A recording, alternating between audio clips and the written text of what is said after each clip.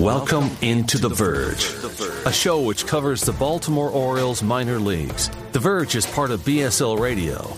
Baltimore Sports and Life is dedicated to analysis and discussion on the Orioles, Baltimore Ravens, and the University of Maryland. The site has a team of writers providing coverage of those teams and houses live streaming content weekly. Join the conversations at the message board, like BSL on Facebook, and follow BSL on Twitter. Welcome to The Verge. This is Zach Spedden, joined by Bob Phelan and Nick Stevens, my co-hosts, and then our special guest for today's show, Dr. Stephen Loftus. A lot to get to on this episode because not only have we updated our top 30 prospect list, it was originally published in March, but we're also going to get into a little bit of the 2021 draft, take a very, very early look at some of the players the Orioles could consider next June. Starting off, though, with the top 30 prospect list that was published on BaltimoreSportsAndLife.com on Thursday morning. Nick Stevens wrote the reports, did an excellent job once again. One thing to note is that all 6 players selected by the Orioles in this year's draft are on the list. We're going to mainly focus on them in this show and explain how they fit into the system and how they compare to players that were on the list previously. So, Nick, I'll start with you. What are your thoughts on this list compared to the one we did in March? Better, worse, or about the same? Yeah, I think it's a lot better. I think overall, when we start to see these new prospect rankings come out later on, when we talk about overall organizational ranks, I think we're going to see the Orioles climb just a little bit. I don't think they're probably not going to be a top 10 organizational system right now, but I definitely think you're going to see them inch a little bit closer. Like you said, all 6 guys we've got in our top 30. I think as of right now, Anthony Servideo has not signed, and Mayo and Baumler haven't officially signed, but their reports are saying that they will. But we went ahead and included all 6 guys because I think Servideo will sign for less than, $1.2 million they have left in the bank. But yeah, I think overall the draft did what it was supposed to do, and it made the system better.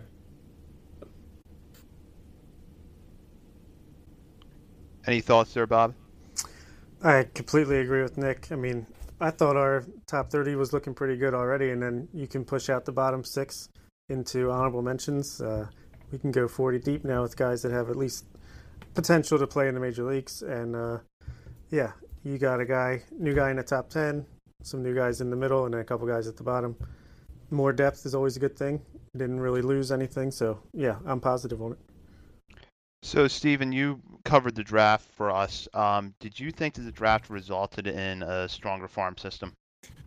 No question. I mean, adding Kjerstad is an excellent grab for the farm system, even though there might have been some players who were more highly ranked than him available at 2. It allowed us to get a good number of high-ceiling guys like Coby Mayo, guys like Carter Baumler. All of these guys were made possible because of adding Kjerstad. And the ceilings on guys like Baumler and Mayo especially, they have the potential to even possibly rise up. So in our rankings here, we have them in the lower half of the system. Well, Mayo's right on the edge of that upper half, but Mayo has a chance to be a top 10 guy if he can access his power. And Baumler has the easy chance to get into the 10 to 15 range if the player development system is able to help bring him forward, as they have so many pitchers in the past year for this team. So we'll start right there with Carter Baumler, who comes onto the list at number 27. That puts him one spot ahead of another right-handed pitcher, Cody Sedlock, and one behind utility man Rylan Bannon. Stephen, what are your thoughts on Baumler? Seems like there's a high upside with him, but also like he's a pretty raw prospect too. Any high school pitcher, especially one that's not taken in the first round, is going to be a raw prospect.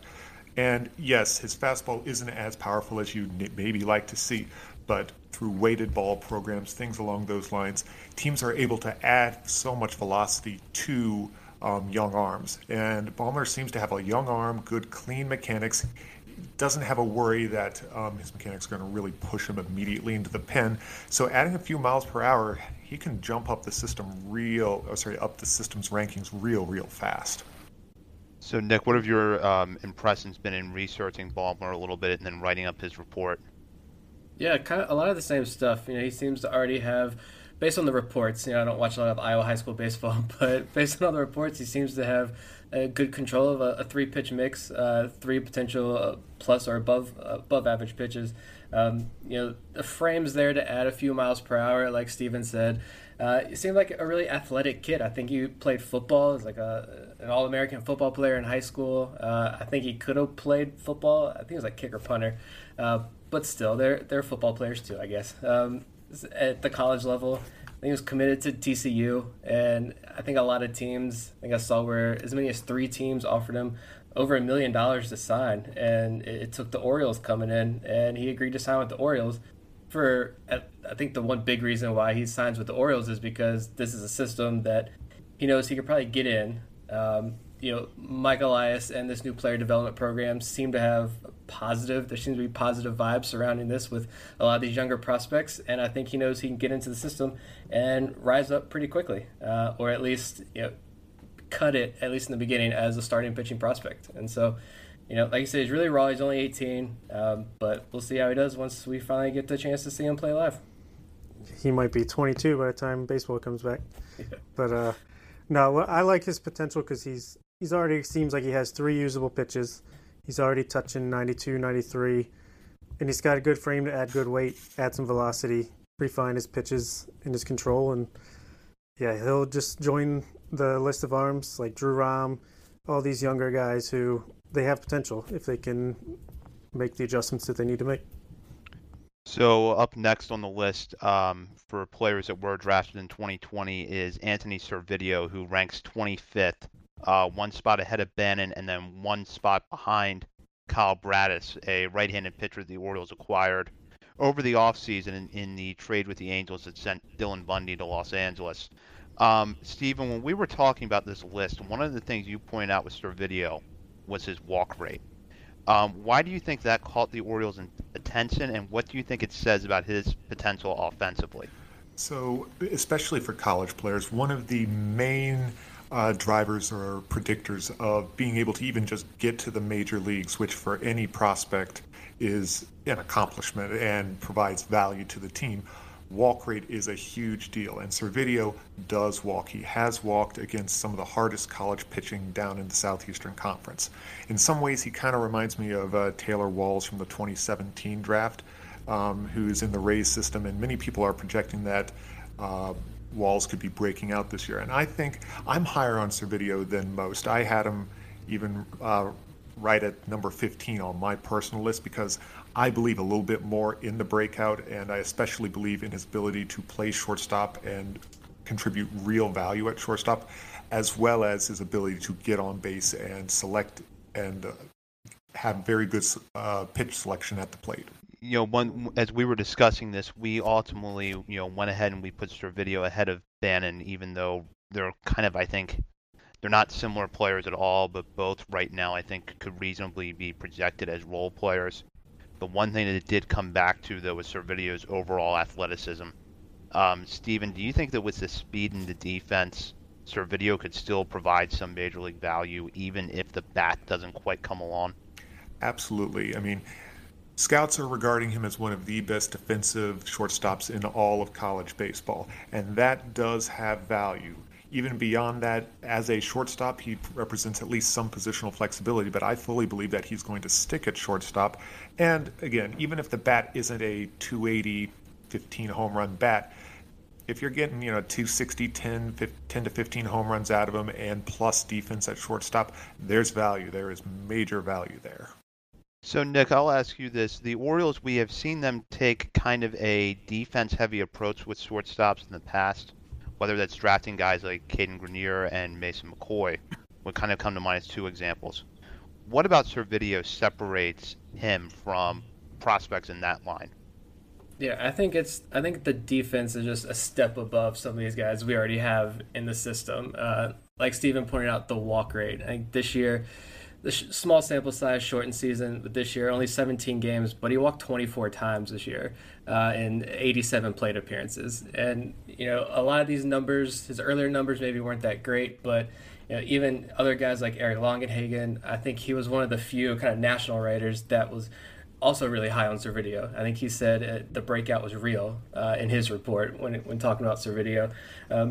You look at other guys, shortstop prospects like this in system, like a Mason McCoy. How much can he really produce with the bat? The glove is great. I think the glove's been major league ready for a very long time with Mason McCoy, but how much is he really going to give you at the plate other than, singles, doubles? He can turn doubles into triples as well, but, you're talking across the full season, he might hit 5 home runs, even in the juiced ball era. A guy like Richie, I'm comparing Servideo to also guys like Richie Martin early on. Like, how much of the bat are we going to get from Richie Martin? And I think just based on the video there, I think if Servideo has a better glove than all of these guys, then he's an upgrade. So, again, the draft did what it was supposed to do, and we upgraded a lot of positions. That athleticism, maybe he can play the outfield as well.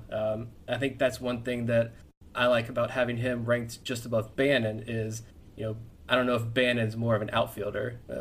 I don't know if he can move into the outfield as much, but he can play second base and third base. But Servideo may be able to move into the outfield if you need him to in a pinch. So, if the glove is truly that elite, then and you're gonna if the bat does break out, you're gonna find somewhere in the field for him. And keep drafting. I wrote this on the board. Keep drafting those athletic shortstops, and you'll find a place for him eventually. It's a good point. Yeah. To me, based on what I've read, he's immediately ahead of guys like McCoy, Grenier, maybe even Richie Martin. And if that breakout that he had so far this year in college is for real and he can carry that over, then he maybe can be a little bit more, maybe a fringe starter at shortstop or a pretty good utility player. I think we got him in the right spot. Now moving up the list, we're going to go with the next 2020 draftee that is on there. Hudson Haskin, outfielder out of Tulane, chosen in the second round. He comes in 20th on our list, one ahead of Zach Pop, who I think all 4 of us are pretty high on, but Pop, coming off the Tommy John surgery, has not pitched this year, obviously, because no one has, so we still have questions about his recovery.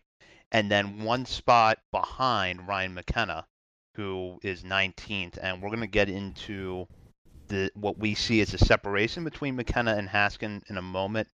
But Steven, I want to start with you. There have been a lot of concerns about Haskin's swing, even though he did put up some strong numbers at Tulane. Why do you think those concerns are there? And if you're the Orioles, is it something you're going to focus on early in his development to try to smooth it out a little bit? I wouldn't rush too much to necessarily changing his swing, because his swing has worked for him for a long time and has taken him to a D1 college school and has seen him produce at a D1 college school. I would like to see it against pro arms before they start tinkering with his swing, and that is probably the route that most teams go. Give players a chance to essentially fail with the tools that they bring on their own. And then if that failure comes, if success comes, just leave it be and keep on working there. But if failure comes, that's when you start making those adjustments. That said, I do think those swing concerns are real. I am a little lower on Haskin than most. I have him, I think, on my list about 26 amongst the prospects because of that worry. If he had put up those numbers again against, SEC pitching or even ACC pitching, I would feel a little bit better. But Tulane, it's not the top tier competition, but it is still D1 competition, and he still put up numbers. But that said, there are still some questions there just within that swing that I would like to see ironed out, specifically either through performance in pro ball or through, the player development program. Now, Bob, correct me if I'm wrong, but you had McKenna ahead of Haskin on your personal list, right? Yeah, slightly ahead of him. Yeah, I think that's kind of where we ended up settling. What was the difference maker for you between McKenna and Haskin? It was pretty close. To me, I like to be a little bit conservative when I'm bringing in the new guys into the system on the list, because you can always move them up. That's my motto, if they prove it with performance or with newer scouting looks. But to me, as of right now, McKenna, he's got a higher floor to me. He's just good defense in center field. He's blazing fast. He has shown a good hit tool in the past. it's been lacking a little bit in the past season and a half or so. And Haskin has better power and more like an all-around game. But to me, I just went with the lower floor. Higher floor for now, even if Haskins has the higher ceiling. So, Nick, you noted this in March when you originally wrote McKenna's report and mentioned it again with the most recent update that he needs to kind of get back to more of a line drive approach. What have you noticed with him in his more recent return since that breakout at Frederick, where he struggled a little bit at the plate? And once he does get back to playing, whether that's in a taxi squad environment or in games next year, what's the Orioles do to get him back to that line drive approach? Yeah, I think a lot of people have kind of soured on McKenna a little bit, and understandably. I think if you're just looking at some of the numbers, and he had such a big breakout year in the Arizona Fall League and with the Frederick Keys, and then he goes to Bowie, and the numbers really aren't there. But still, last year, when you look at his fly ball rate, jumped from like 27, 28% up to like 40% last year in Bowie. So it's almost like maybe the Orioles were saying, "Hey, you've got that power in the bat. Maybe let's see what you can do against Double-A pitching." You know, the Eastern League was pretty stacked with elite pitching prospects last year. I felt like every time I watched a Bowie Bay Sox game, they were playing against Erie, going against one of those Detroit Tigers' top pitching prospects, and offense was down across the whole league. And McKenna still put up a WRC plus of 104 last year. He still had a walk rate over 10%. It was just that big spike in fly ball rate. Maybe, I don't know what's going on in the clubhouse, but maybe they say, let's try the power out. Let's try it and see what you can do this year. If not, we'll go back to the old way, more a line drive approach. Use that speed. You know, we haven't really seen the speed on the base paths. You see in the outfield, but it hasn't really translated to stolen bases yet. But when you see that walk rate, when you see the production is still there. Maybe if we go back to that line drive rate, something will click for McKenna, and he'll climb back up and get in people's good graces again. I don't know if he's a starting outfielder in the future for the Orioles, but he's still someone that can provide a lot of value, I think, as a fourth or fifth outfielder at the major league level. Again, like we talked about walk rate, I'm a sucker for walk rate too, and especially when you're talking about Orioles prospects, and it doesn't seem like any Oriole can just take 4 pitches, and McKenna did a good job of that. So I'm still going to be high on him. I like having him just above Haskin as well, just because of that potential for McKenna. And Haskin, there seems to be a lot more risk there, even though I think it was MLB Pipeline said a potential 5-tool player in Haskin. I don't watch a lot of Tulane baseball, but we can see. Maybe we have the baseball Brit in our good graces. He's a Tulane guy. That was his American college he adopted. Maybe we can bring him on the show and ask him about that. But, I like McKenna still. Hopefully next year is a little bit better. Or 2021 is a little bit better. Stephen, what have your impressions on McKenna been during his time in the farm system? This past year was rough on him a little bit, but even as a, quote unquote rough year, I mean, he's 23 years old. Well, was he even 23 last year? I say he's 23. Yeah, he was 22, older 22, second time in Double-A ball, and it didn't quite go as well as the as in the low A, but still, I mean, he put up above average league offensive profile there. I think there's absolutely a chance that it turns around. He can absolutely play center field. He can absolutely move. I mean, 25 stolen bases is a large number in today's game. So, I mean, we're seeing some of the speed there. We're seeing some of the outfield defense.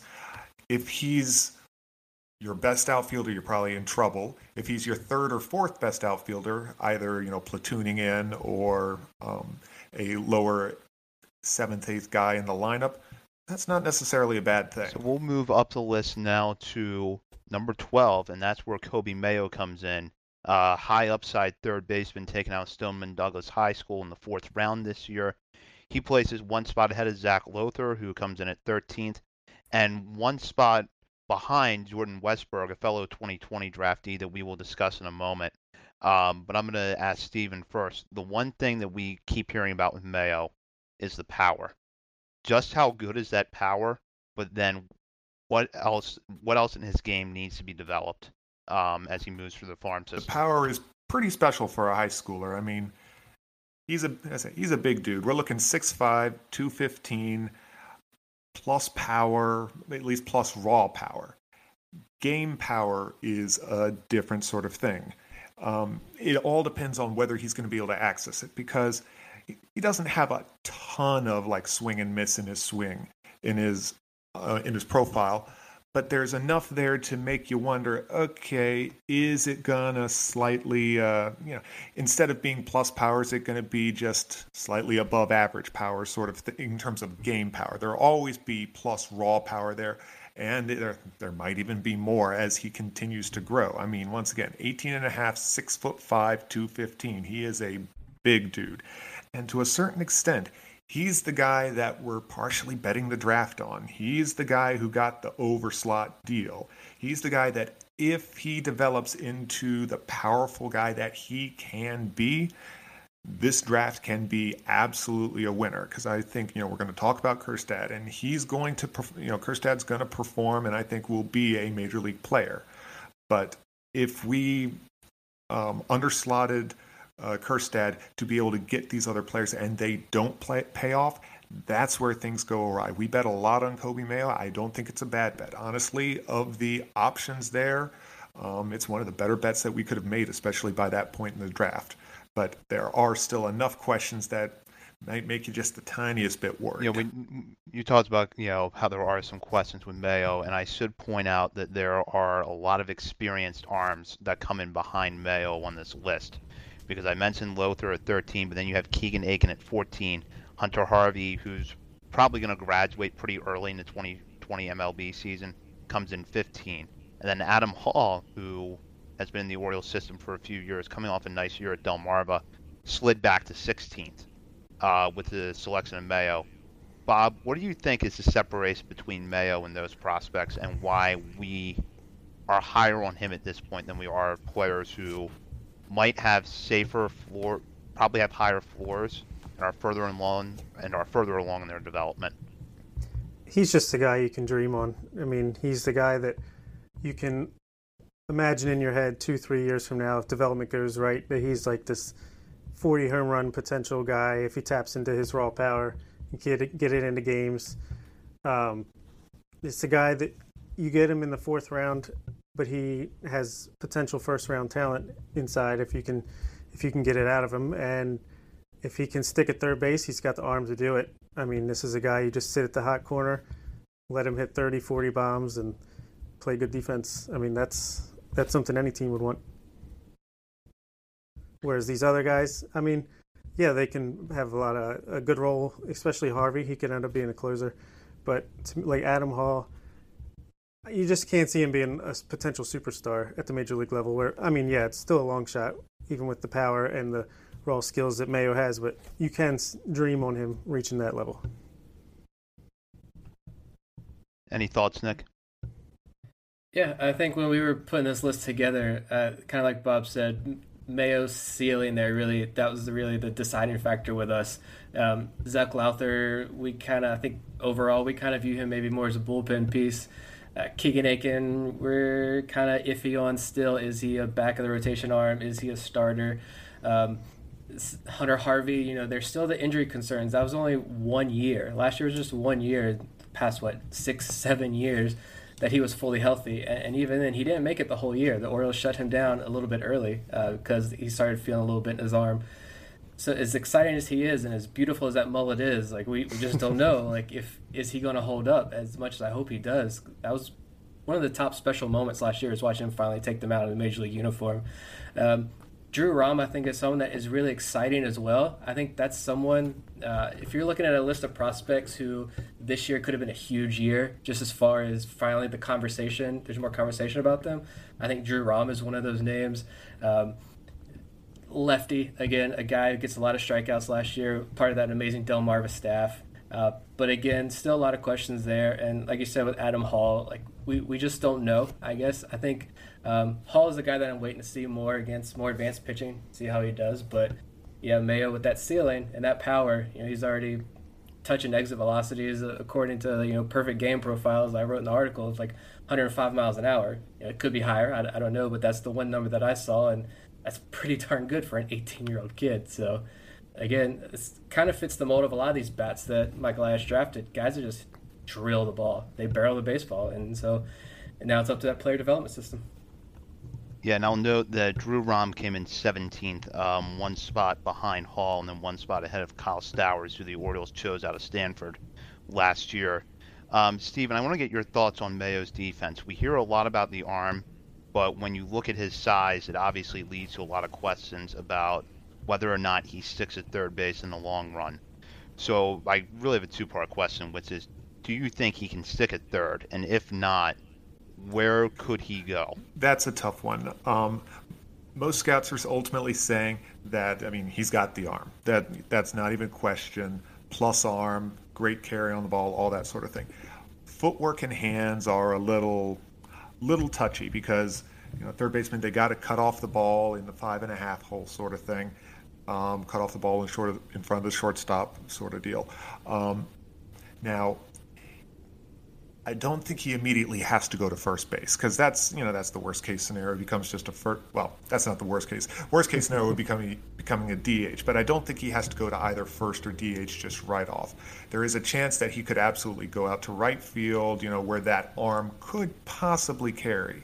But that said, they absolutely should try him out at third, give him the chance because. A third baseman with 40 home runs is worth a fair bit more than either of a right fielder or a first baseman with 40. So you worked with the Tampa Bay Rays, Steven, and I want to, when you're looking at players' development on defense, when do you know that it's the right time to move them? Or when do you finally know, okay, he's got the position down, we can stick with him there? I don't think you ever know that they have the position down. It's a tough question about knowing when it's the right time to move because it really depends on the person because so many of them, someone goes out and makes 20 errors in their opening experience in rookie ball and they work hard over the winter and next thing you know, they're, down to 5 errors and they're moving, they've increased their range and they still have the confidence to be able to do that. Other people aren't going to be able to make that adjustment. It's a constantly in flux scenario. Orioles should at least, if this were a normal year, I'd say absolutely get him out there in rookie ball, let him take his lumps, who cares how many errors he makes, it's fine. And I would even say at least give him another at least half season at third in 2021 if this were a normal year. That said, it's going to be hard to know because the evaluation opportunities are going to be so much less. Who knows if the Arizona Fall League is going to happen? Who knows how much chance coaches are going to be able to see and work with him? That said, they should at least, I would say, give him a solid season to just see if he can develop it, unless there is some overwhelming reason that the coaches just don't think he can hack it. So we'll just have to see. So we'll move up the list now to the next spot. Jordan Westburg, shortstop out of Mississippi State, taken with that first round Comp A pick, which was 30th overall. SEC player, and this is definitely the type of profile that Mike Elias loves, SEC, high floor. Steven, we note, Nick's report notes some of the, I guess, pluses and minuses in Westburg's profile. We know the ceiling is high, but where do you think his floor is if things don't completely pan out? If things don't completely pan out, he's going to strike out 20 to 25% of the time, hit 250, at worst 240, but he'll still, if he's hitting 240, he's probably only hitting 10 to 15 home runs a year, and then you've got to rely on defense, which he's not an elite defender, but he does well enough. The type that decent chance he could get moved off the position, especially if some others in the system, such as Servideo, if the bat develops, you could easily see Westburg getting pushed off the position for Servideo in that way. That's the floor. I don't think, and that's the worst case or worst case floor even, I'd say. That said, I think he has at least a decent shot of reaching his ceiling. He at least, even if he's not going to hit, he will still have the speed, he'll still have some pop in the bat, and can still at least be serviceable at a few infield positions, again, in the worst case scenario. So, Nick, what were your impressions of Westburg as you wrote up the report? Yeah, just that same profile we've been talking about, the SEC bat. He successful out in the Cape Cod League. So with the wooden bat, that's something you like to see as well with a lot of these college guys. Um, High on base percentage. I think this year he had a 432 on base percentage this year before the shutdown. And the one thing though that does scare me is there's lots of talk about this power, but he only had I think 10 home runs in his college career. So again, will that power develop? I mean, playing at Camden Yards, he's in a good ballpark for that. But um, and I also think I remember around draft time, right after the draft, I think he had one of the highest exit velocities in college baseball last year, if I'm not mistaken. So again, just a guy that can mash the baseball and athletic enough where if you have to move him off position, like Steven was talking about, maybe he can find a home at second base.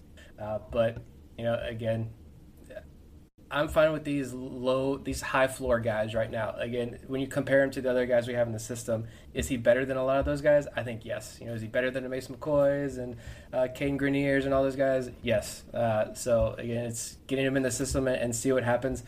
I'm not worried about the strikeouts right now. Say the same thing about Heston Kjerstad, and I don't care about the strikeout numbers unless they're like something outrageous because that's baseball right now. But we'll see as he climbs up the system what those strikeout numbers look like. But Now, we put Westburg pretty high on our list, but we also held off on putting him in the top 10. We stuck with Michael Ballman, kept him inside the top 10. Bob, what do you think about putting Ballman 10th compared to Westburg at 11th? Yeah, I like Bauman's potential. I think he showed enough improvement last season to give him the benefit of the doubt that he could at least be like a mid-rotation starter as the ceiling. Guy throws the ball hard. Seems like he's got the right attitude on the mound, and he's got some secondary pitches that he can work with. So, yeah, I just think his ceiling is higher, and he's proven it at a higher minor leagues level already. Whereas Westburg, I like him. He's a guy that he can hit the ball hard. He's got that raw power potential. Hasn't exactly got it in the games yet, but the potential is there. But I don't see him sticking at shortstop long term. I see him more of a second baseman if he makes it to the majors. And yeah, I just think he's just a tick below Bauman. But with Hayes likely graduating this season, Hunter Harvey, and I could see him being in a top 10, but this time next year.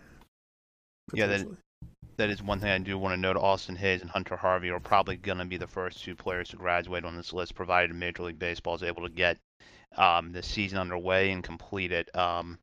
Maybe a few other players that are on the list now do graduate, but those two seem the most likely to lose their prospect status at some point during the season.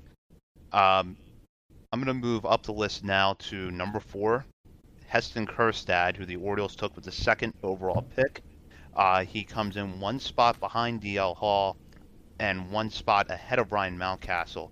Steven, can you give us a little bit of background on Kjerstad and why you think the Orioles went with him, that number 2 pick, aside from the signing a guy below slot value angle? Well, aside from, yes, that obvious fact, the Orioles in these last couple of drafts have seemingly developed a general focus that works for them.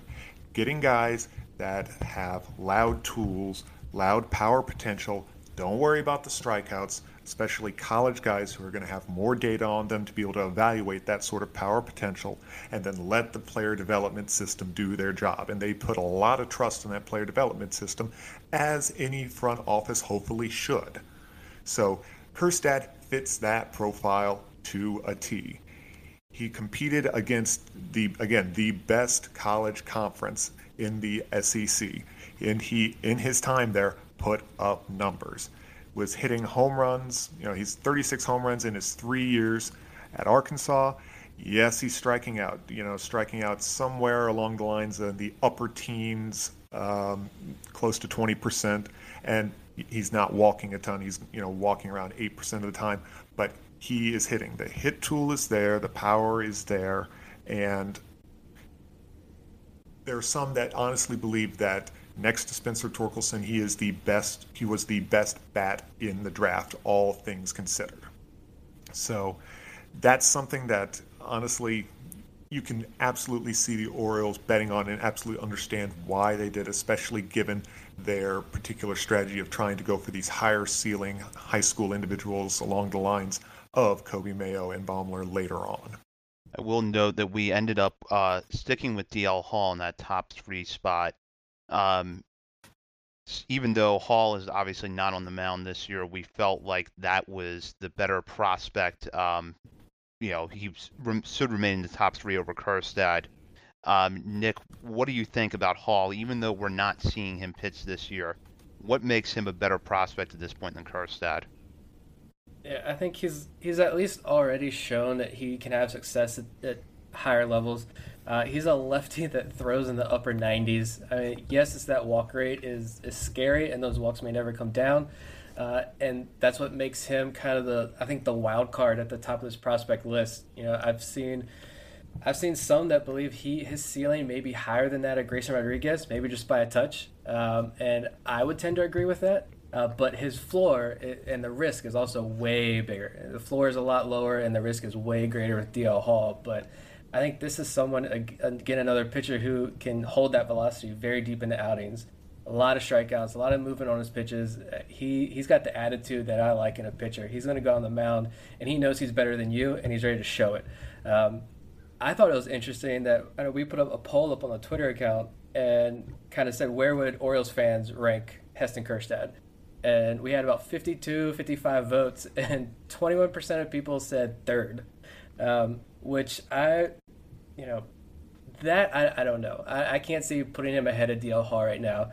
44% of people had him at fourth like we did, and then 21% again had him at fifth, which if you want to flip him between him and Ryan Mountcastle, I would be fine with. But I think we settled on putting him above Ryan Mountcastle. For me, it was because the defense and that power potential. You got a left-handed hitter playing most of your games at Camden Yards, Fenway Park, Yankee Stadium with that kind of power. That's scary, in my opinion. So we'll see how it plays out. Yeah, I really struggled with the Mountcastle Kjerstad because to me there's not much separating the two right now. The strongest argument for Mountcastle is that not only has he had success professionally, he generally has gotten a little bit better at each level and has often been on the younger than most of his competition at that level. There were 2 things, though, and Nick touched on this, that ultimately made me go ahead with Kjerstad at 4.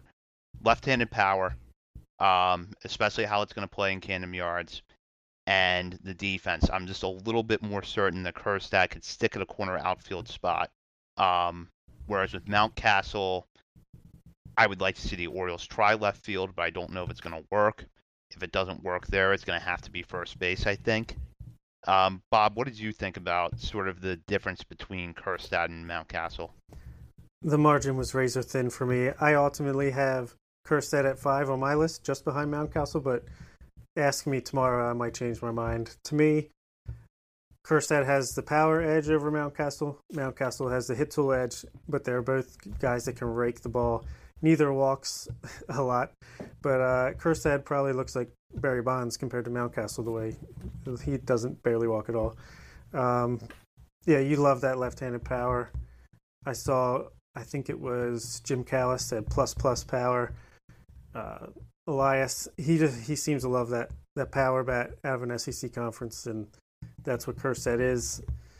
I think Mountcastle is going to probably graduate sometime next year, so it's pretty much a moot point. But I could see Kjerstad passing him up this year or early next year if this was a normal season. But for me, right now, I went with the safety in Mountcastle, who has performed at the upper minors already.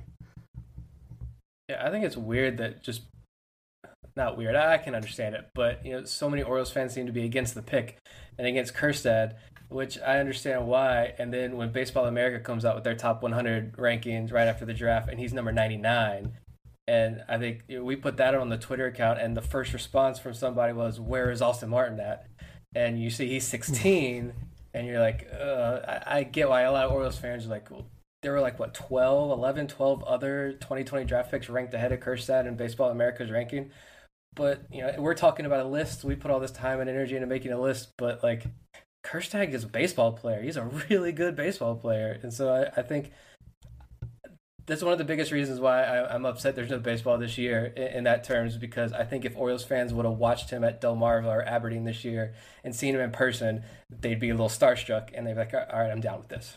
I can get on board with the Kjerstad trade. Stephen, there were some signs of improvement with Kjerstad at Arkansas. Obviously, we have no way of knowing whether or not that would have stuck. But do you think that the Orioles saw enough in that sample size to figure out we like him just a little bit better than everybody else does? Absolutely. We have to remember, all we ultimately generally see as fans is the performance, the actual slash line, the strikeout rate, walk rate, and what teams have access to, the information that teams have access to, even in a small sample size. Exit velocities, launch angle, all of this stuff is available for college players, and you can determine a lot about players from a small sample on those with that information. And if the team saw an uptick in that, if the team saw an uptick in selectivity at the plate in terms of the pitches that he was swinging at and not swinging at, driving versus not driving, it doesn't take much, and there was absolutely enough time for the Orioles to see an improvement that they were willing to bet on. What do you think his profile defensively looks like? I think he's a right fielder, like full stop. I think he has enough to stick in right field. I don't think he will have to go to first base. He has a solid enough arm. Don't expect much out there, but I think he has enough to stick out in right field and not have to necessarily be a full-time DH or a full-time first baseman. Do you think the Orioles have a particular advantage because the right field at Camden Yards is so short? Certainly doesn't hurt. I mean, while that's true, I mean, you're going to have some areas, no matter what, traveling, that he's going to have to cover. Plus, I mean, so many teams can do so much to hide inadequacies in fielders with positioning. And teams absolutely do this. You see players checking their cards to know, 5 steps in and 3 to the left or to the right or 5 back or however many. And so a lot of deficiencies that would have been evident 15, 20 years ago or more damaging 15, 20 years ago, they can at least be mitigated a little bit. And that is certainly the case with Kjerstad. He's not, as my dad would describe some players, he's not running like an ice truck out there. He actually can move a bit. And I doubt we see any balls hit off the top of his head. True. So that's our top 30 prospect list. It shouldn't come as any surprise that Adley Rutschman obviously holds on to the number 1 spot. For the whole list, visit BaltimoreSportsAndLife.com and let us know what you think by tweeting at us at BSL on the Verge or jumping on the Baltimore Sports and Life message board. Now, though, we're going to move on to next year's draft. Obviously, we're a long way out from the draft, and we don't know yet if the ongoing coronavirus pandemic is going to affect the 2021 Major League and college and high school seasons. But we're going to go ahead and take a shot at discussing some of the big names to watch for 2021 and what the Orioles draft strategy might look like. Right now, one of the consensus top prospects in the draft, if not the consensus top prospect in the draft, is Kumar Rocker, right-hander out of Vanderbilt, who in 2018 was a highly touted prospect out of high school, fell to the 38th round because of signability concerns, where he was taken by the Rockies and ultimately did not sign. Stephen, what are your thoughts on the 2021 class, and do you think Rocker is at the top of that class? He's absolutely at the top. I mean, you look at him, there's always going to be concerns with pitchers because, I mean, there's so much variability, so much injury risk with pitchers, but he's everything you could possibly want at number 1. You're looking at, a power fastball, power slider combination that just works so well in today's game. We're talking fastballs in the high 90s, plus slider mid upper 80s sort of thing. He has a body that can stand up to that hard workload. He's striking out 10 batters per 9 innings, ERA under 3. And, I mean, he's shown up in big games. I mean, he threw a no-hitter in the Super Regionals against Duke. And, I mean, it's everything that you would hope to see at the top of the profile. Now, he has a teammate that is going to push him in Jack Leiter, who also, striking out even more batters with a lower ERA. But it's even with that statistical sort of advantage, Rocker really is that, I would still say, consensus number one. It's just everything that you like to see out of a college pitcher. Right now it's as I said early to figure out, but I would have to imagine that if the Orioles drafted a pitcher with Rocker's profile, you're looking at someone who could become the top pitching prospect in the farm system. Maybe give Adley Rutschman a run for that number one spot, depending on where things are next year. If Rocker does end up being that player, how do you see him fitting into the system, Nick? I mean, I'm more concerned about what's going to happen to Orioles fans if we have the number one pick. We don't draft Kumar Rocker, but no, I mean, I was hoping the Orioles were going to go get one of these high-profile pitching prospects, like started day 2 this year with like a guy like Cole Wilcox sitting there. I thought for sure the Orioles were going to take him, and they didn't. But, this is something that if you can get Kumar Rocker or Jack Leiter, I love Jack Leiter personally. I watched him. I didn't get to watch too much baseball, this college baseball, before the shutdown, but I felt like every day Vanderbilt was on TV, and it just felt like Jack Leiter was always on the mound there. But I enjoy watching both these guys so much, and if the Orioles are able to grab either one of them and they become the top pitching prospect in this farm system, you're taking this farm system now definitely to top 10, one of the top farm systems in the whole league, and now the Orioles are really cooking with something. And I imagine both these guys would be pretty fast risers too. I don't think they would spend too much time in the minor leagues, so they could probably match up pretty well with joining Adley Rutschman and Heston Kjerstad up in the major leagues, and probably match Grayson Rodriguez and DL Hall getting to the major leagues. So it would all start to come together. And so, World Series 2023. Even Mike Elias can't pass up Kumar Rocker at number one. I mean, he's too good. I think if you have a top 2 pick, you take either Rocker, or if you pick second, you take Rocker or Leiter, whichever one drops to 2. It does get interesting.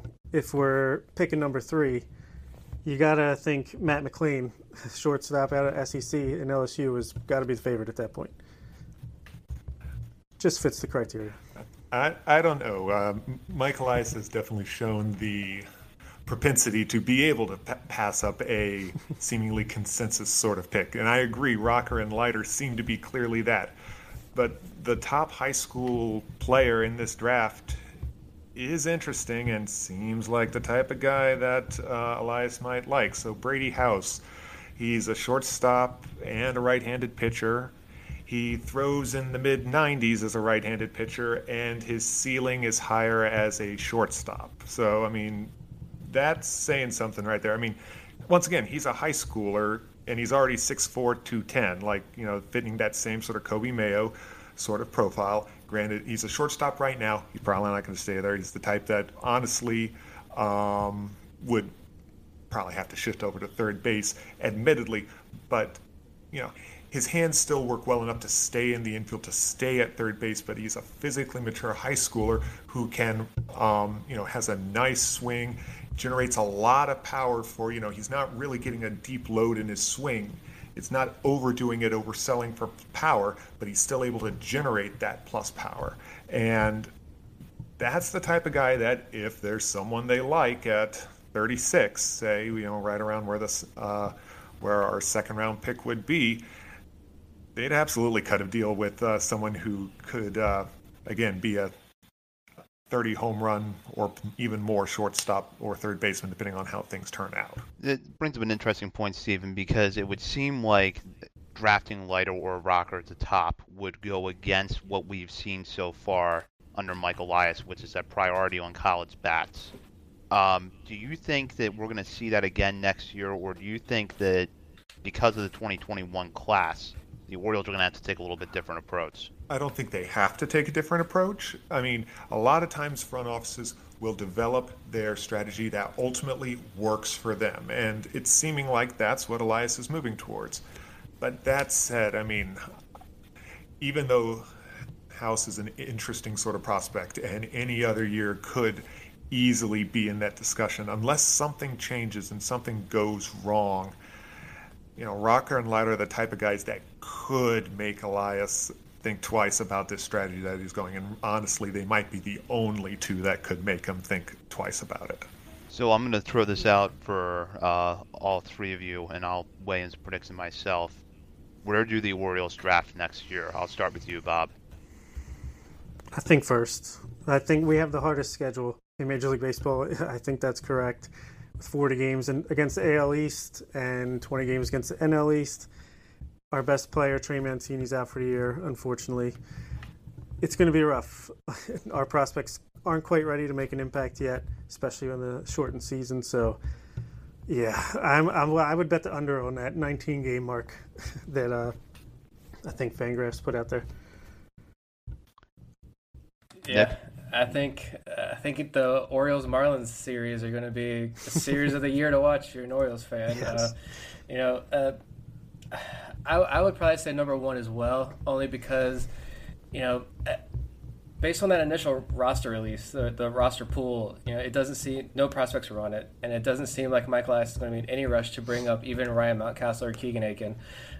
So I think he's going to roll with, he's going to roll with the Wade LeBlancs and Tommy Malones, and we're probably going to see Luis Ortiz, not the good Luis Ortiz, back on the mound again with walking 9 guys in the first 2 innings, and just to give him another chance. I can't watch any more Luis Ortiz pitch. I don't know why it just irks me so much, but that's what we're going to see for a little bit. We're probably going to see Cedric Mullins take another stab at center field or in the outfield. We're probably going to see Mason Williams again. I don't see. I was thinking this year, if anything, that 3-batter minimum, if that's going to be in place this year, this could have been a really good opportunity maybe to bring up guys like Lowther and Aiken and say, look, can you succeed in this role? Next year when we're putting the roster together, do we want a guy like Paul Fry or the Eric Handholds, those types of relievers who may struggle to get through 1 inning? When we got guys like Lowther, Aiken, who have more than 2 pitches, Wells, Zimmerman, we know they can go that 1 inning. There are a lot of lefties in that bunch. Faster path to the major leagues for them, but we're not going to see that again this year. So, yeah, I'm going to say first pick. I'm going to be the contrarian and just going to say that somehow we're going to pick third. I don't know how. Somehow we're just going to pick third. Just the short season, the starting the runner on second base in the extra innings, we're going to somehow squeeze out 21 wins. The Marlins will squeeze out 18, and I don't know who's going to hit 19 wins, but we're going to wind up picking third somehow. I could see it. I will say that I think in a 60-game season, you are going to see a lot of bad baseball from other teams. I don't think if you're a Tigers or Royals or Marlins fan or probably even a Mariners fan, there's a lot to look forward to this year.